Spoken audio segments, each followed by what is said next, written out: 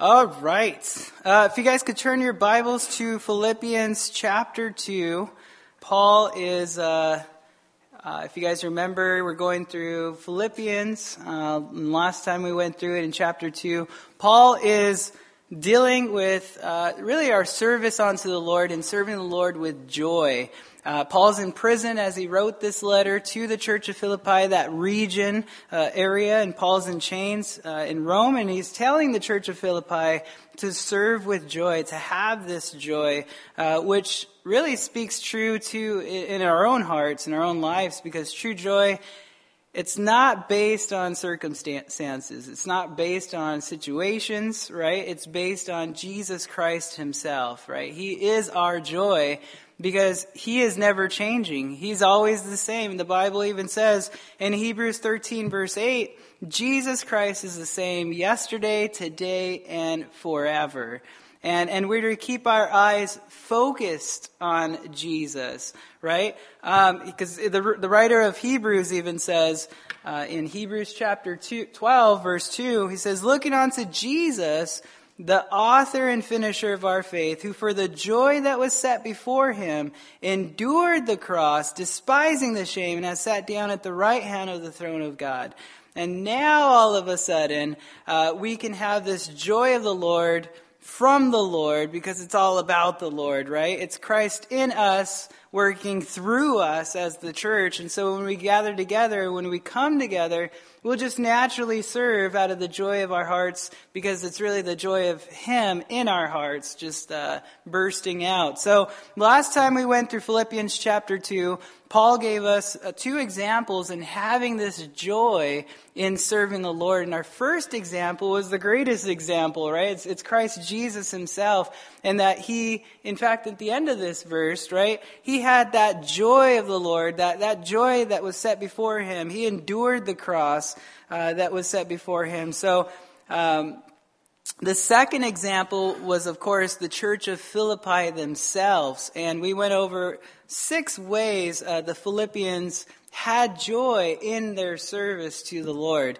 And as we look at verse 19 and on, we're going to see another 2 examples of that Paul gives us here about our joy as the church and as we serve the Lord.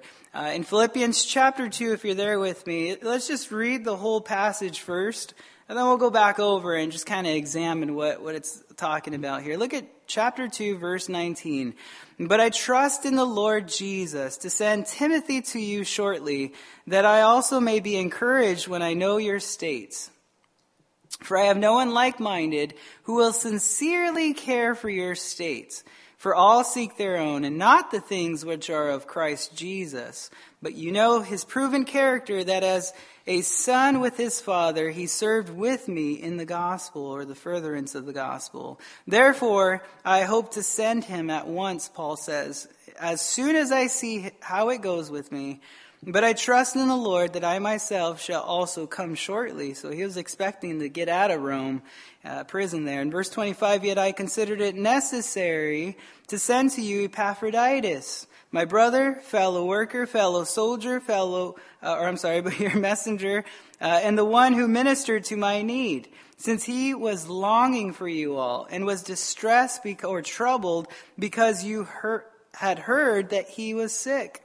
For indeed, verse 27, he was sick, almost unto death, but God had mercy on him, and not only on him, but on me also, lest I should have sorrow upon sorrow. Therefore I sent him the more eagerly, that when you see him again, you may rejoice, and I may be less sorrowful. Receive him therefore in the Lord with all gladness, and hold such men in esteem, because for the work of Christ, he came close to death, not regarding his life, to supply what was lacking in your service toward me. Woo-wee. You guys ready? All right, go back to verse 19.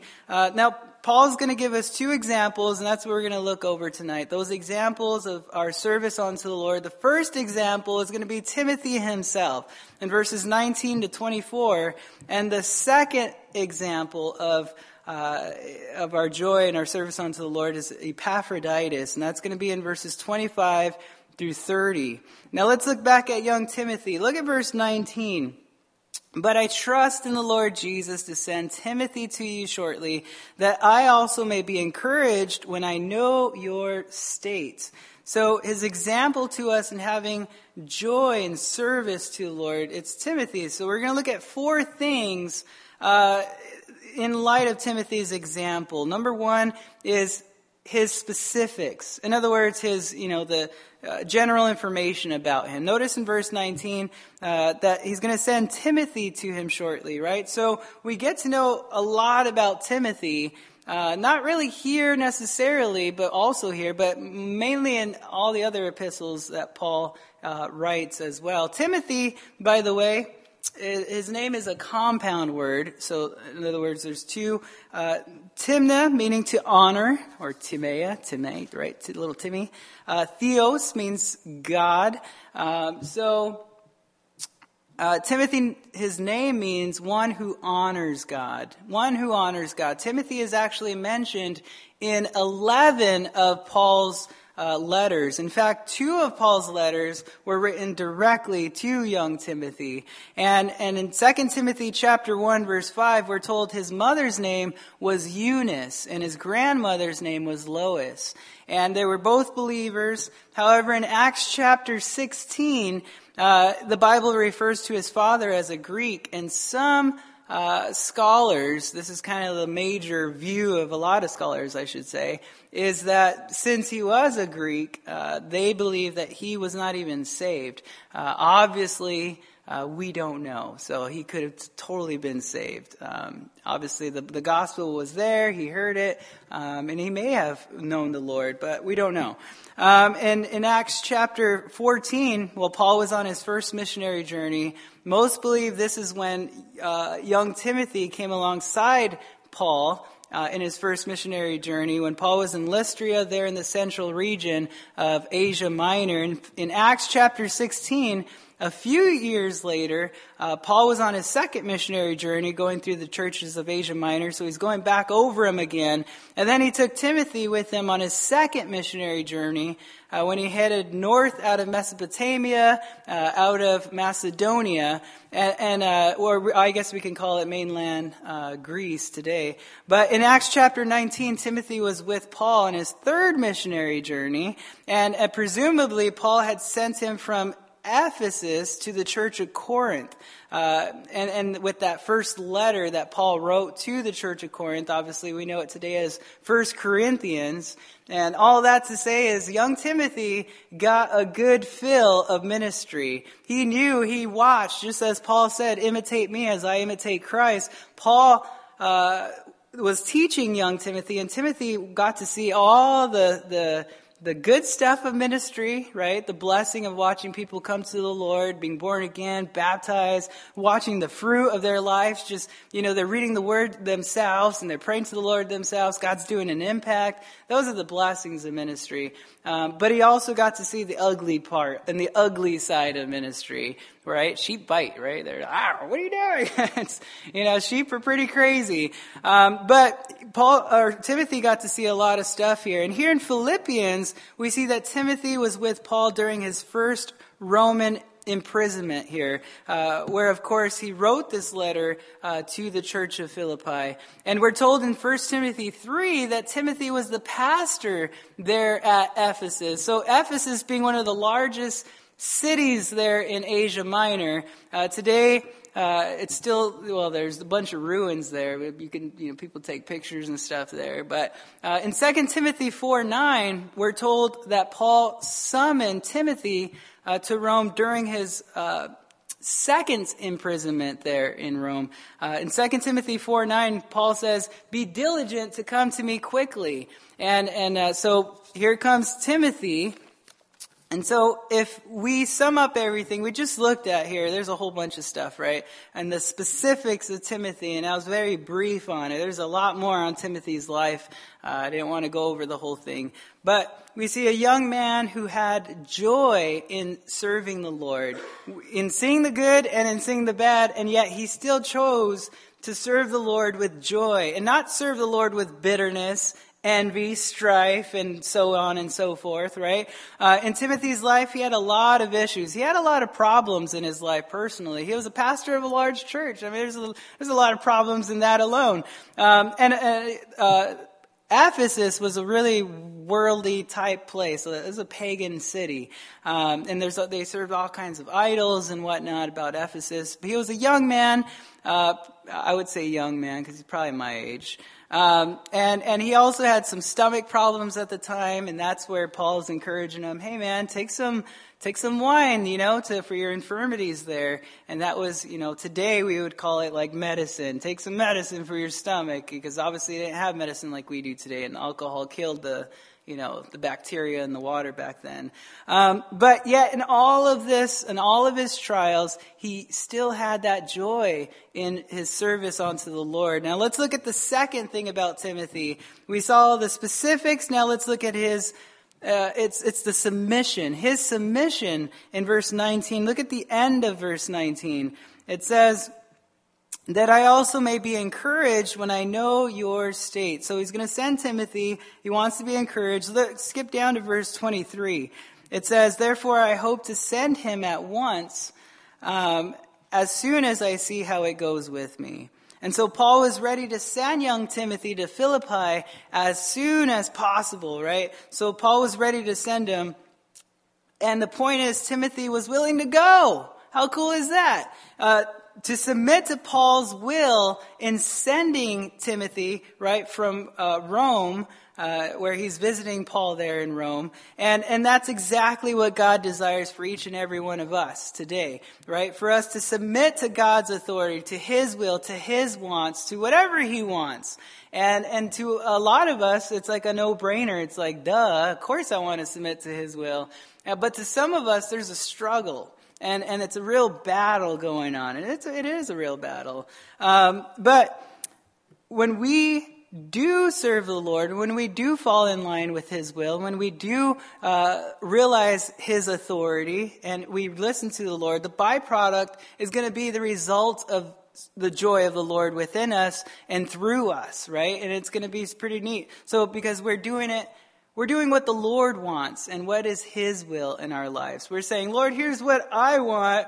Nevertheless, whatever you want, let it be, Lord. Let your will be done, right? As it is in heaven, as it is on earth, it's going to get done. Either or. Either I'm with you or not. Your will's getting done. So here's my plan, but what's your plan, Lord? And that's all that matters. But ultimately, we need to come to the place in our lives where we have to say, God, I want to submit to your authority. I want to submit to your will. I'll do whatever you want me to do. I'll say whatever you want me to say. I'll go wherever you want me to go. Well, except maybe the jungle. They got snakes and anacondas, and spiders, and they got all this stuff that can kill you. So maybe not the jungle. Maybe not Europe right now. Maybe just America. Maybe just Hawaii. It's kind of, it's pretty nice out there, right? I'll do ministry for you, Lord. Yeah, this is nice, right? It's kind of the idea. But no. Are you kidding me? Right? No, it's whatever his will is, whatever his wants are, whatever he sends you to, that's what he wants you to do. In fact, God will never give you what you can't handle. He's not going to send you and to be in charge of like a couple million people if you're not able to be in charge of a couple million people, right? He's not going to send you to a place he knows that you're just going to fall over and die. Right? He's going to send you to a place he's given you the strength and the power and the ability and his spirit to enable you to perform what is good, what he has put in you. And it's going to come naturally, and therefore it's going to come with joy, right? It's the joy of the Lord. So when you're in the place he wants you to be in, it's going to be great, right? And by the way, go back to verse 19. I kind of skipped over this in the very beginning, but I trust in the Lord Jesus. Oh, I love this part. Then look down at verse 24.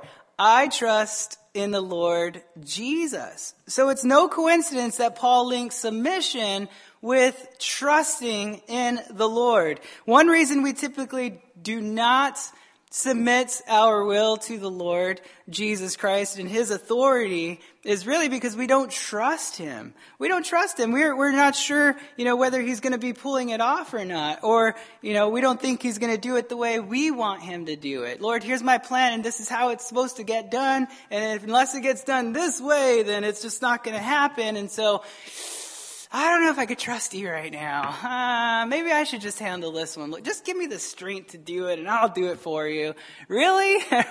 The sustainer, the creator of the whole world, and you're the creation, right? And you're wow. So there's trust issues. And I find it funny that people may know the will of God for their lives, and yet they choose not to trust him because, maybe he's not going to do it the way you want him to do it. Maybe he's not going to do it according to your will and according to his will. So, whoa, we don't want him to do it according to his will after all, right? But when you finally trust him and his will for your life, there's going to be joy in serving the Lord because it is the Lord and it's onto the Lord. And all service, by the way, if you're a believer, you're in the service. You've been given that service. You're in the service in a sense, right? You've been enlisted. And you are in ministry. If you're a believer in the Lord, God is either working in you and through you without you knowing, or he's doing it with you knowing. And some of us, he does it without us knowing for our own sakes, right? So we don't get a big head about it. And we're like, oh, look at me. But it's funny how we always come back to Proverbs chapter 3, verses 5 and 6. Have you guys ever noticed that? For me in my own life, I just always come back to like, Lord, what do I do? There we go. I got to trust in the Lord, right? With all your heart, lean not on your own understanding, but in all your ways, acknowledge who? Him. And what? He's going to direct your path. He's going to make it straight. He's going to make it obvious. He's going to make it happen. But you need to submit your will to the Lord. You got to stop playing church and be the church, right? You got to stop playing around and say, Lord, what's your will for my life? Lord, what do you want to do here? You got to be available and really flexible in a sense in your life as a Christian, don't you? Because when we get into our routine of things, God sometimes wants to get you out of that routine. And he wants to mix you up and shake you up and say, hey, go over there now. And our flesh says what? No, Lord. Who are you to say? It isn't that funny? The whole world says, yes, Lord. And here's humankind. And man says, because God's given us the free will to choose, right? And man says, no. What is that? The creation telling the creator, no, God. And that's always with the fist, right? You always got your fist, and it's always tension and strife, and it's the flesh. And the flesh is trying to create its own and be its own, and that's the fall of mankind back to the Garden of Eve, right? The Garden of Eden. And it's man trying to be his own God. And that's why we got our new technology today, right? With, worship to this machine, to this, new, thing, and it's crazy. Get Mary's little news bites on that. But our world today, we gotta realize we're coming to a wrap. We're coming to a close, right? We need to look up, be the watchman. We need to be observant of our days, in trusting in the Lord all the more. I think if we were back 20 years ago, I think we can sit back on our hammock and be like, this is the life. But I think right now our heart needs to be pounding because of the signs that are obvious today. There's a lot of things going on. Ministry is ministry, but the more you look at Christ, the more you're going to see ministry and appreciate the ministry that he's given you. Because he's given to each a measure of faith, and to some more, to some less. But the more you realize the day and our hope that we have in Christ, right, our expectancy, it's going to push you further to go all the more, go all out, do what you do heartily unto the Lord, right? And realize you could do all things because of Christ. It's him who empowers you. It's him who strengthens you, and not you yourself. I know there was a study, Chuck Smith talked about it, that there were some rats in this thing with water, and there's like a wave current coming this way, and there's two of them, right? And the rats are trying to swim, and one of them has cheese at the other they're in, and they just can't get to it because the current's just getting them. They just keep going. And the other ones over here, they don't have any cheese on the other side to look forward to. So the ones over here, they see the cheese and they want to live, and they're going for that cheese. And they realize these ones over here, they had nothing to live for. So they just went, right? they just died. But the other ones that had hope in that sense, right? They saw the cheese. You guys can relate, right? We're Wisconsin, so did I pronounce that right? Wis. But they saw the cheese and they kept going and they lived longer. And it's the same thing for us Christians. If we see Christ, if we see our hope, if we see the prize that's set before us, run with endurance, man. Run and don't stop, because it's not the hour you started, it's the hour that you finish that matters. Isn't that right? So we run with endurance in our faith, and it's not our faith, it's His faith. We're in Him, we're in Christ, and it's Christ in us, giving you the ability to even see the realm around us, right? The things that are happening spiritually speaking as well. We have prayer, which is a spiritual weapon like crazy, right? We have so much going for us as the church, and we need to stick together as the church. We need to be the body. But all the more, I think when I look at ministry, we got to wake up, church. We got to realize this isn't a game. This isn't something we should be playing around with. This isn't something we should sit down and get comfortable with. We need to be on easy in the sense of realizing the times that we're in. Guys, it's coming to a close. Never before has record-breaker earthquakes have been happening, right? Look at around us. It's amazing. It's just, the hurricanes are record-breakers again. And everything in Matthew 24, you just read through the Word and you read your newspaper or watch the news and you're like, whoa, what's going on here? And so all the more, there should be an urgency for the believer not to fall asleep. Like Jesus came back to the disciples, right? The three guys, Peter, James, and John. Guys, stop sleeping. Church, that's what I would say to you today. Stop sleeping. Now's the time to pray. Now's the time to, you're in ministry. Now do ministry, be ministry, be what God's created you to do, because He's put you in this place for this time, such a time as this, right? And it's for His glory. That's why we do ministry, right? Our eyes are on Christ. Our eyes aren't on promotion like the world. The world see things in a whole nother perspective. We'll get to that too. But our eyes need to be on Christ. And when our eyes are not on Christ, then you're doing things in the flesh, and you're trying to perform ministry in the flesh. You're trying to, teach the kids or be a greeter or be whatever it is you're doing unto the Lord. But when it's done in the flesh, it's no fun. If you guys hold your fists like this, you don't have to do it. But if you held it for like 5 minutes, you're going to be like, that's kind of a picture of the flesh. When you're just striving and you're pushing and you're trying to make it happen. Let me help you, God. And that's the idea. That once you let go, and you're just like, such a relief. That's how it feels when you humble yourself and you look at Christ and you trust Him, right? And you give up and you surrender and submit to the Lord's will. That's how it feels when you're like, how come it took me 10 years to do this? And God's like, yeah. And you're like, okay, now that I humble myself, Lord, where do you want me to go? And He's like, well, I just want you to stay here.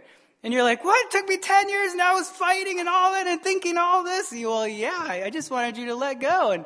And now you can start going forward now. And you're like, I wasted all those years, right? It's the same thing when we try to work in our flesh. It's not worth it. It's in vain. It's vanity. And we got to push forward, right? We need to, just like Hebrews 12:2 said, looking unto Jesus, the author and finisher of our faith, right? For the joy that was set before Him, He endured the cross. Why did He do that? For our example as a Christian. Guys, they're wrapping up pretty quickly. Let's come to the third example of Timothy and his sincerity.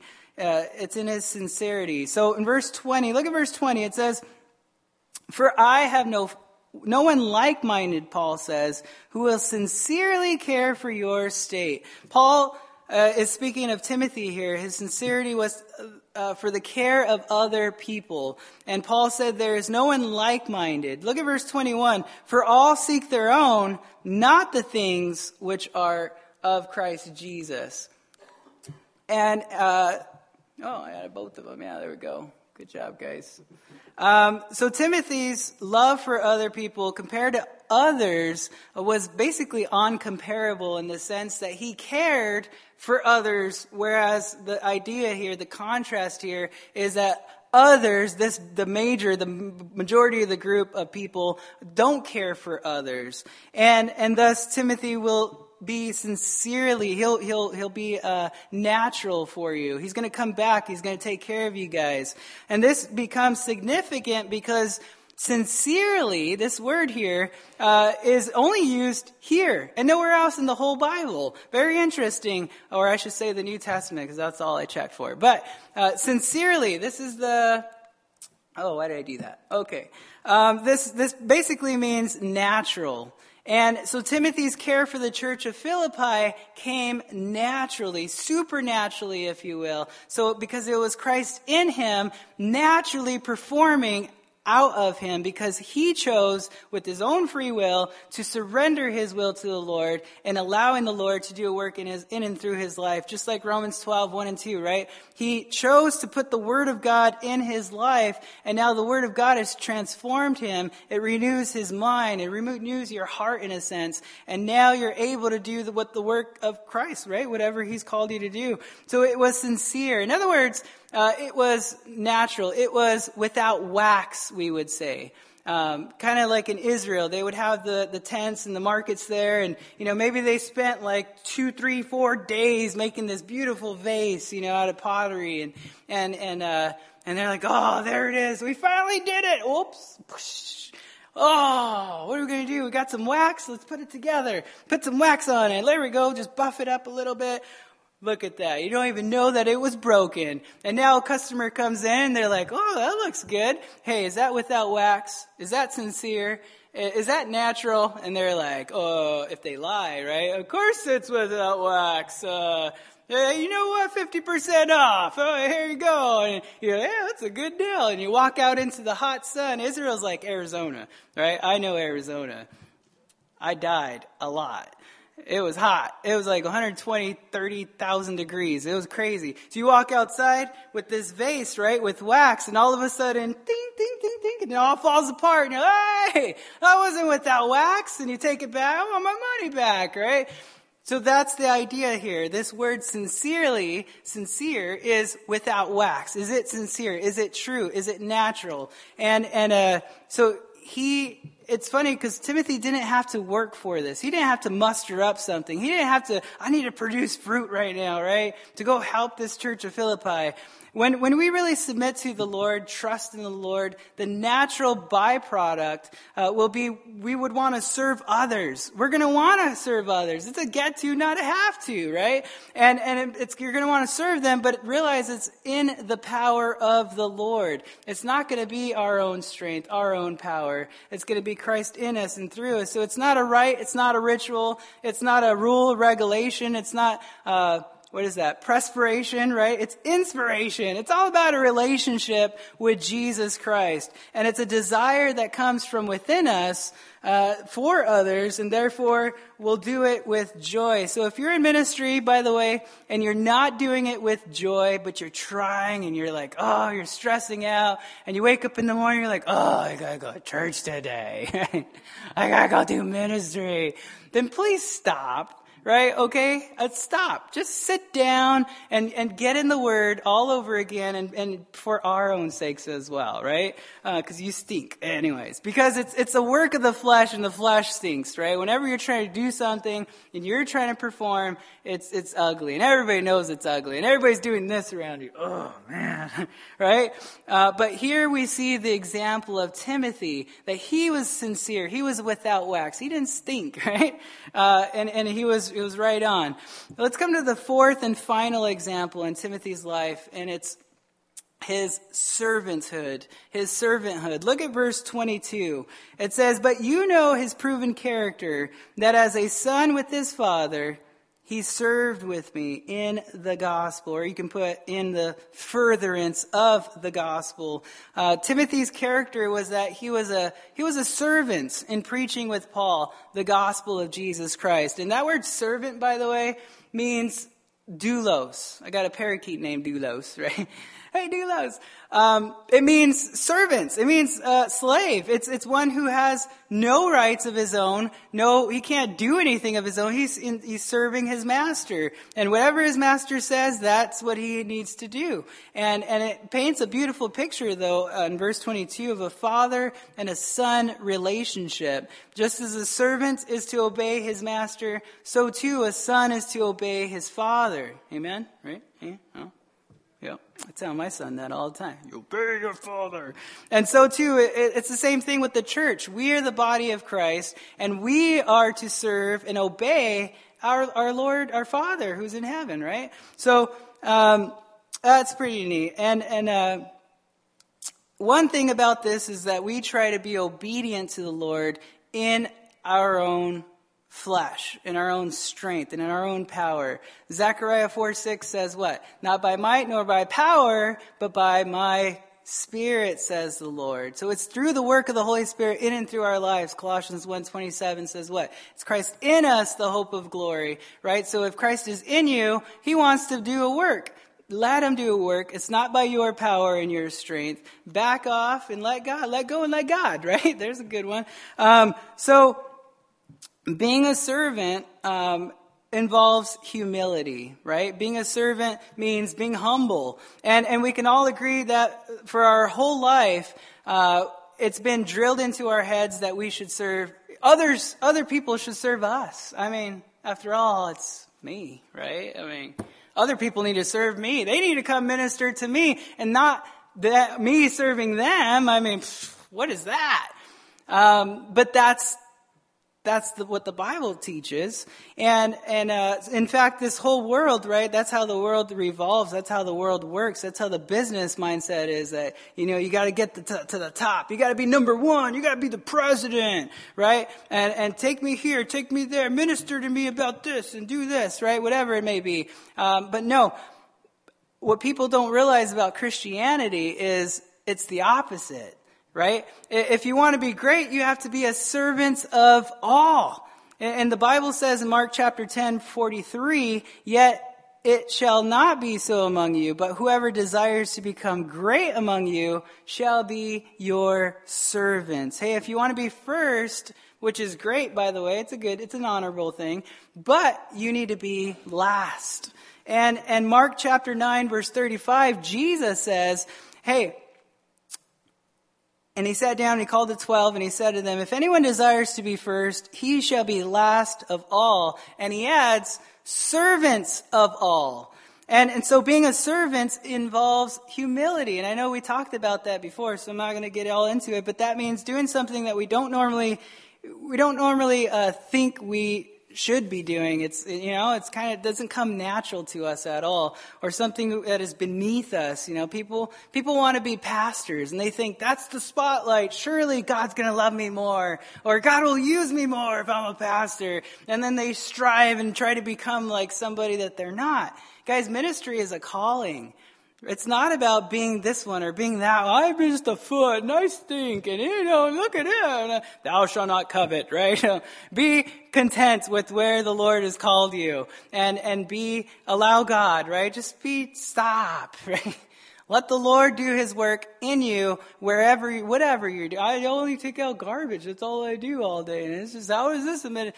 Do it with joy in your heart, right? Do it unto the Lord, heartily unto the Lord, with all your strength, all your might, unto the Lord, because it's Christ in us, right? So, anyways, I just think it's funny. I don't know why I threw that out there, but it's so true. There's a lot of people that have come up to me and they're like, hey, I want to be a pastor. Praise the Lord. So is this what you want to do, or is this a calling, that the Lord's put on your heart? And some people don't understand the difference. If it's a calling, most likely it's something that you probably don't want to do, right? Or you weren't expecting. It's something like, David's out in the field with the lambs, and hang out with the sheep, and David, they're calling you, right? And what? Why do you want me? Look at my brothers. Look at all them. Well, this is the king. Here you go, King David. And so it's something, not to compare a king to a pastor, but there's no partiality in Christ Jesus. We're all equal, right? And there is nobody above another at all. So Keep that in mind. Don't think that there's one higher than another. We're all the body, and we work together as the body. And we don't even have to be reminded of that. It's so cool. When the body comes together, we're going to serve each other. We're just naturally going to perform the gifts that God has given through us and to others, right? And it's just so cool when the body comes together. Anyways, Epaphroditus, this is the second example of the service that we can, the example that we're given here in our service to the Lord with joy. This guy Epaphroditus, look at verse 25. It says, "Yet I considered it necessary to send to you Epaphroditus, my brother, fellow worker, and fellow soldier, your messenger, and the one who ministered to my need." His name means lovely or handsome. There you go, ladies go. There you go. His name is only mentioned twice in the Bible, and it's actually here, and I think it's in chapter 4, but nowhere else. And there's three things about Epaphroditus that I want to go over in his example and his joy in serving the Lord. Number one, note his willingness that we just read right here in verse 25. It says, it considered it necessary to send him, right? He's his brother, fellow worker, fellow soldier, your messenger, who ministered, the one who ministered to my need. So this speaks of Epaphroditus as a messenger. It carries the idea that he was a member of the church of Philippi, and he left Philippi to travel to Rome to bring Paul, some supplies that Paul probably needed while he was in prison. And in fact, drop down to verse 30. Paul is talking about Epaphroditus here. He says, "To supply what was lacking in your service toward me." In fact, turn to chapter 4. Chapter 4, look at verse 18. It says, "Indeed I have all and abound, and I am full, having received from Epaphroditus the things sent from you, a sweet-smelling aroma, an acceptable sacrifice, well-pleasing to the Lord." Now the point here was Epaphroditus' willingness to risk his life, to forego his own comfort in leaving Philippi, right? To go to Rome knowing that if he brings these supplies to Paul, they're probably going to lock him up as well, right? So he had a lot of things going here. He was willing to lay down his life, to lay aside himself to serve others and what he had. And we often struggle with the willingness to lay aside our own safety, our own comforts, right, to serve other people. And typically the reason we have a struggle with this willingness is because of the battle that we're in. According to Galatians chapter 5, verse 17, it says, "For the flesh lusts against the spirit, and the spirit against the flesh, and these are contrary to one another, so that you do not do the things that you wish." So we're all in this battle called the flesh against the spirit, right? It's a battle going on. And that's why Jesus said in Matthew 26, verse 41, he says, "Watch and pray, lest you enter into temptation. The spirit indeed is willing, but the flesh is weak." So the spirit's willing to set aside, our own comforts, our own safety, our own willing whatever it is, right? Our own world, and be willing to minister to the needs of others. But the flesh is weak, right? It's not willing at all. The flesh doesn't want to naturally help others. The flesh is only in it for, helping itself. It's looking at it. Hey, look at me. It's the one looking in the mirror, right? That's why it's weak. And that's exactly why it's important we feed the spirits and not the flesh. I know that's why you guys are here today. Obviously, you guys are here to, I'm speaking to the choir, right? You guys came to get in the Word, and you guys, that's why you're here. But the problem is, we only come to church, look at it realistically, maybe 1-2 hours a week, 3 hours a week. But we're in the world, though, and throughout the day, you look at all the hours that we're getting hit and bombarded by the things of the world, and we're only here for so long, right? So we need to get in the Word ourselves. I don't know how many couples that have been in the church for years, and they still don't read the Word together. They don't pray together. How do you walk together if you're not in the Word together? Where's the unity coming from, Is it coming from the world more so that you're allowing that in your marriage? We need the Word of God. And as a church, we need to continue to come together as fellowship. We need to commune with one another, right? Acts 2:42, that was the first thing that they started doing in the church in the beginning. So we need one another. And it's just so important that we go through the Word of God throughout the week, right? More so. And it's good to step out of our comfort, right? And step into, by faith, all that Christ has for you. And it is by faith. Second thing that we note about Epaphroditus is his welfare. His welfare. Look at verse 26. It says, since he was longing for you all and was distressed because you had heard that he was sick. Look at verse 27. For indeed he was sick, almost unto death, but God. There it is, underline that part. Notice it's always negative. Negative, but God. Positive. Do you guys see that too? I think it's just me maybe. But that's how I see things. When I see these two words together, there's something better coming. But God had mercy on him. And not only on him, but on me also, lest I should have sorrow upon sorrow. Therefore I sent him the more eagerly, that when you see him again, you may rejoice. And I may be less sorrowful. So Epaphroditus cared for the welfare more than for others more than he did for himself. In fact, we're told in verse 26 that he was distressed or troubled. That word can mean when he heard that the church of Philippi had found out that he was sick. He was upset in hearing that they heard that he was sick. And upset. But he cared more about the welfare of them, of the church of Philippi, than he did of himself. He was sick to the point of death. He almost died, right? What a good reminder that is for all of us, looking out for the welfare of others, right? Just like Paul just said in Philippians chapter 2, if you look at verse 4, he said, let each of you look out not only for his own interest, but also for the interest of others. And when we truly look out for the welfare of others, we'll do it with the joy of the Lord in our hearts. And just like Paul just said as well in 1 Corinthians 10:24, he says, let no one seek his own, but each one the other's well-being. So what was Epaphroditus? Was he going through a real difficult time in life? Yeah. It was on to death, right? That's pretty serious. And yet he was concerned for the welfare of others. There's something going on in his heart there, right? That naturally just won't happen to anybody else who doesn't know the Lord. It's interesting when we think that we're going through a horrible time in our life and we begin to, talk to other people and we find out that they're going through a more miserable time and a more horrible time. And they're like, oh, you got a cut on your finger? Wow. Did you notice that I don't have 2 arms and 2 legs? And look at all the ministry that I'm doing right now. You're like, whoa. I feel dumb, right? And all of a sudden your problems don't look like big problems anymore, right? And so it's good to talk to others and see the things that they're going. I love talking to a lot of you guys, not you guys, but some people, other people that, they got some problems going on in their life. And I'm like, man, I got it pretty good.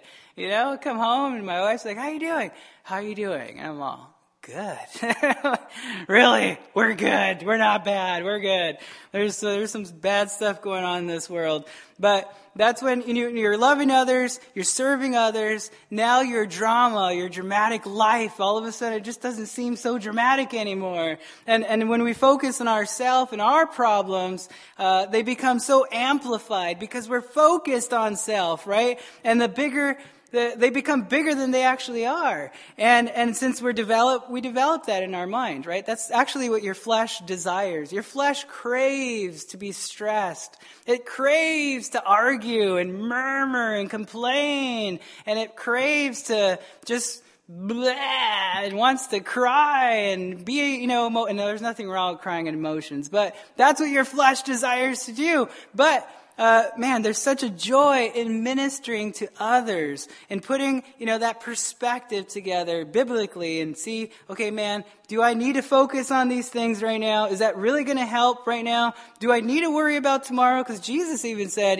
don't pay tomorrow's got its own cares, sufficient is the day. Let's just go one step at a time. Let's look at what God's word says instead. And let's push forward.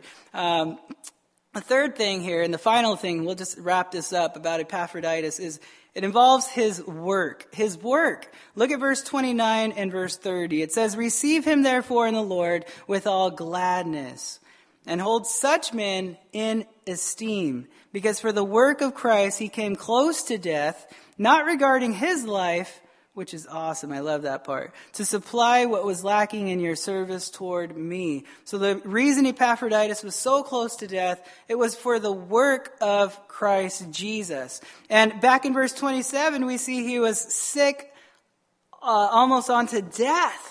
Right? So here we see the sickness was a byproduct of him and he's working onto Christ. He's working for the Lord. So whatever he was doing was in light of the gospel message. And because of what he didn't even regard his own life, but he was regarding the life of others, right? His mindset was on others, and he was more concerned about the work of Christ rather than the work of his own. So what a great example that sets for all of us. Everything he had in this life, it meant nothing to him, right? Therefore, he was willing to do the work that Christ has set before him. And 1 Corinthians chapter 6, verse 19, it says, "Or do you not know that your body is the temple of the Holy Spirit who is in you, whom you have from God? And you are not your own, for you are bought at a price. Therefore, glorify God in your body and in your spirit, which are God's." Realize this life is not about us and what we can conjure up and what we can build up. I'm going through Jeremiah right now, and it's funny that, the Israelis, they would go and they would build up their own little tower and their own little things and be like, there's our God. It's dirt, God says. He's all, are you serious? You're going to really turn your back on me? I'm God. I'm your creator. I'm the one that led you through the Red Sea. And he reminds them of who he is. And yet they say, okay, Lord, I'm sorry. We're so sorry. Forgive us of our sins. We've done wrong. Our children's done wrong. Our fathers before us have done wrong. We're so sorry. And yet God rebukes them. No, you're not. You say you're sorry, but you're not sorry. Look at the lifestyle that you're living. You're not repenting. You're not turning from your wicked ways, from your idolatry, from your harlotry, from all the things that you're doing. You're still in those things. And that's why I tell you guys, hey, church, wake up. Because we're being just like the Israelis, right? We're being just like them back in the day. Where I'm so sorry, Lord. Forgive me of my sins. Thank you so much. Oh, look, sin. Wow. Right? We're so excited for the world. And yet we need to be so excited for the Word. And for what is God saying? And what does God want? And yet we're not. We're as sitting ducks. Not us, but I'm thinking of the majority of churches. Stop. Don't beat me up, guys. But it's so sad, and we just got to turn to the Lord. Psalm 24 verse 1 says, "The earth is the Lord's and all its fullness, the world and those who dwell therein." So everything came from God, and everything belongs to the Lord. Amen? Amen. So when we understand that, we'll be willing to sacrifice, everything for the work of Christ, to say, you know what, Lord, nothing in this world means anything to me. I want to serve you. And that's a good perspective to have in your daily life. Every day you got to wake up and give up. You guys with me on that? You may have given up yesterday and the day before, but if you're not in your relationship is going further than it was yesterday, then you're backsliding. So every day we need to look forward and keep pressing in, man. It's a blessing. But work is not about how much you get paid, right? When you guys go to work, it's not about working to that amount. It's about working on to Christ, right? It's a mission field. Work is a mission field. And by the way, take care of your bodies physically, but also take care of your spiritually, right? Take care of yourself spiritually, but also physically. I think that has a big, major role in our lives as believers. So watch out for yourselves. Whatever you do it heartily unto the Lord, because God sees the heart. And that's when he judges us, not in, for wrath's sake, for hell. But when he judges us, he's going to judge us in the reward ceremony, right? He's going to look at the motive of why you did those things. Why did you do that? Why did you give that guy the gospel? Why did you go over there and do that? Why did you pray for him? Why did you go and give that person all that food? So pray before you do anything, first of all, right? Make it count, make it matter, because it does matter. And make sure you're doing it unto the Lord. Let's pray, guys. Let's pray. Father, thank you so much, Lord, for your word. And what a reminder, Lord, it is to, Lord, just serve you with joy and just knowing that we can't. We can't serve you, Lord. We need your help. We're nothing without you, Father. And so I pray that you would break us, Lord, that you would ruin us, ruin our lives, ruin our plans, our thoughts, what we want in our own lives. And I pray that you would just instill within us your peace, Father, and begin to show us the things, just light up our world, Lord, that we can be a light onto this world, and that we would be set apart from the things of this world, that we wouldn't play one foot in the church and one foot out, and but make us surrendered onto you, Lord, to be extreme for you, to surrender our lives, to be able to be living for you. And I pray that you would do that work by your Spirit, Lord, and it would just be natural. I pray if anybody's here that has been trying so hard and just been trying and trying, that you would just allow them to remember that they're prideful, Lord, and just humble them and break them of that, Lord, that they would just look up to you, Father, and know who you are. I pray you would continue to teach us your word as we gather here to church, Father, as we have our freedom here in America, Lord, that we would serve you, Father, for the time that we have, for the time, the freedom that we have to come willingly and freely without the sense of being murdered or being hurt. Lord, let us not take advantage of the time and take opportunity of the time, Father. And I pray that you would do your work, Lord, in and through our lives. In Jesus' name, amen.